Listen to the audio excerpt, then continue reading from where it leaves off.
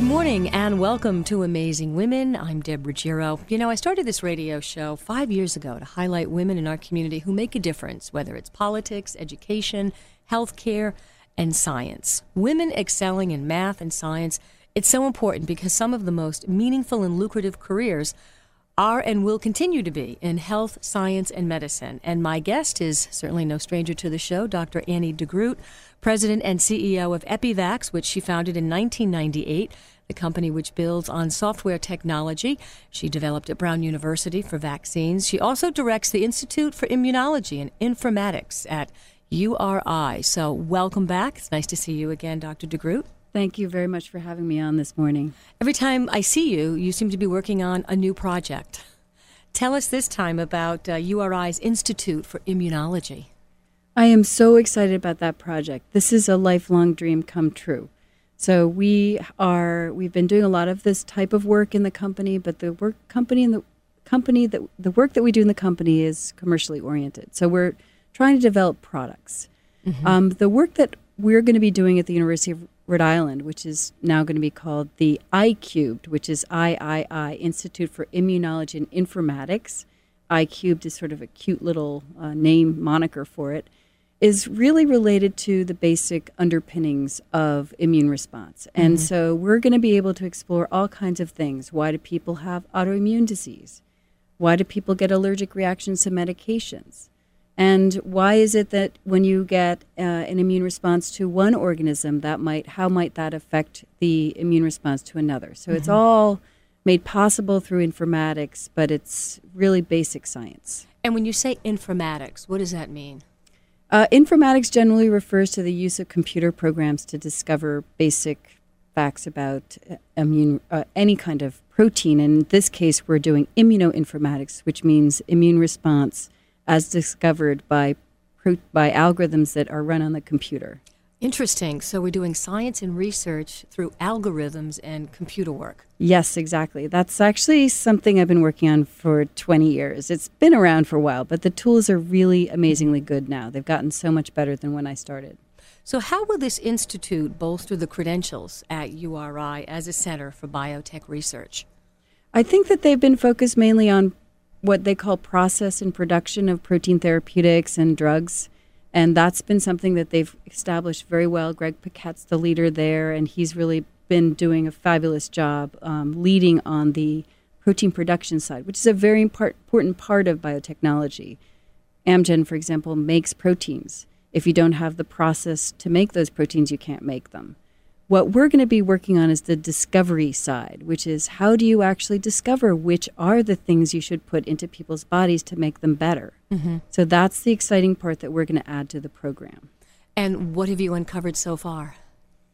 What have we uncovered so far? Well, we haven't actually started quite yet, and I'll give you a little sneak preview. You probably will be hearing about a very large grant that's going to be coming in the next couple of weeks to this new center. Terrific. So we will be working on a range of things with that grant. We'll be working, and it's mostly going to be on the vaccine side, so we'll be working on uncovering what are the important pieces of hepatitis C proteins that we want to make to put in a vaccine. We'll be looking at new ways of delivering vaccines, using our computer programs to fix the ways that we deliver vaccines. And we're also going to be working on a common pathogen called Helicobacter pylori. All of these projects are done in a big collaboration. Steve Moss is the Helicobacter pylori leader. We have Steve Gregory from Lifespan who's working on hepatitis C. Lenny Moisey working on the HIV project. And I'm the leader, as usual, but I'm actually really looking forward to working with this team. Mm-hmm. You mentioned a couple of people I know you oversee. You mentioned Lenny Moise, who was one of your students, right? A former student at Brown University? Well, you know, when I was at Brown, he was kind of floating around the biomed building, and I always thought he looked like he worked very hard. Mm-hmm. And so I've had the good luck to be able to recruit him into my team initially at Brown while I was still at Brown. And then he moved over to EpiVax with me, and now he's moving to University of Rhode Island with me. Wow, so he's just kind of following Dr. Annie de Groot around. He's a terrific person. Indeed. You also have a second person, and I think this is very interesting, Dr. Leslie de Groot, your father. Yes. So what is his professional expertise, and what's it like to work with your dad?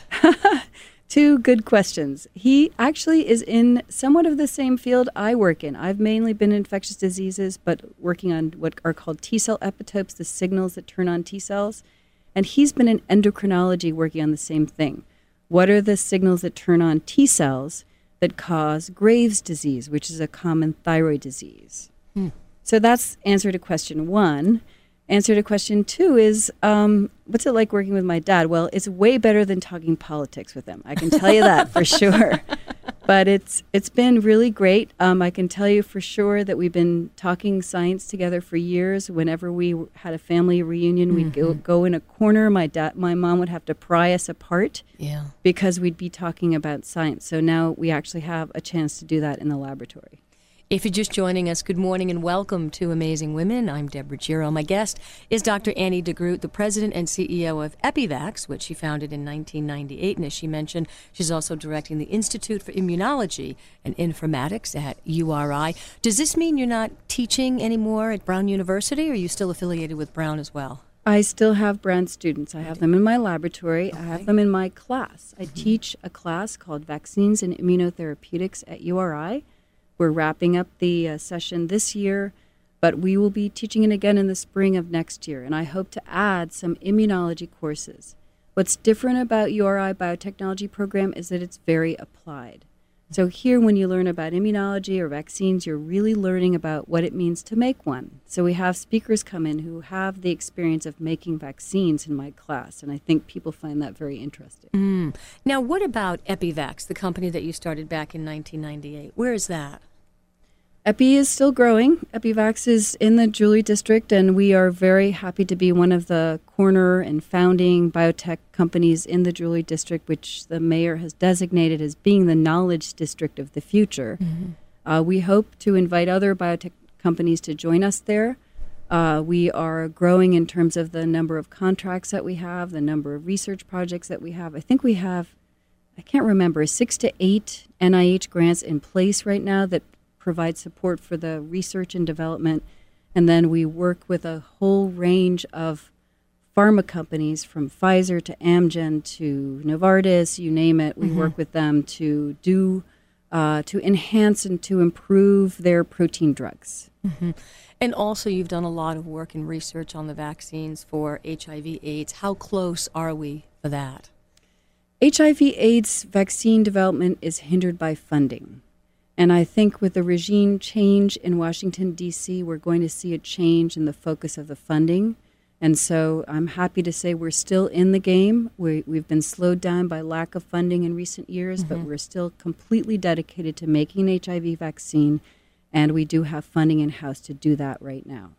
Do you find that people have the impression that maybe HIV/AIDS is under control, and that for that reason perhaps people are not as sexually cautious as they certainly were 10, 15 years ago? Certainly. We see that in younger people in the United States.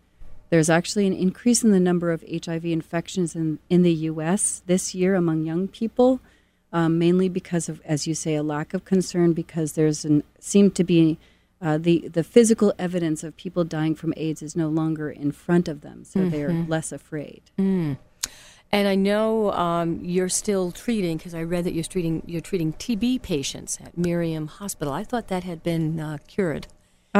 TB is one of the scourges of humankind, and so we haven't eradicated TB. No, it's still around, and a lot of our patients are actually immigrants, and this is actually one of my other concerns, and that is that when people don't have access to health care, they tend to come down with diseases that are really dangerous for the population as a whole. So I see patients who haven't had good access to health care, and we treat them to prevent them from coming down with TB, or when they actually have active tuberculosis, we cure the tuberculosis.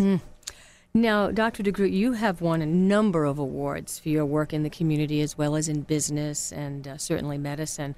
And you started the Gaia Vaccine Foundation. Tell us a little bit about that. Gaia Vaccine Foundation was formed when we got our first grant for HIV vaccine work. And the reason that I formed the organization was to support the work that we were doing, because we declared that our HIV vaccine would be not for profit. This is the Gaia HIV vaccine.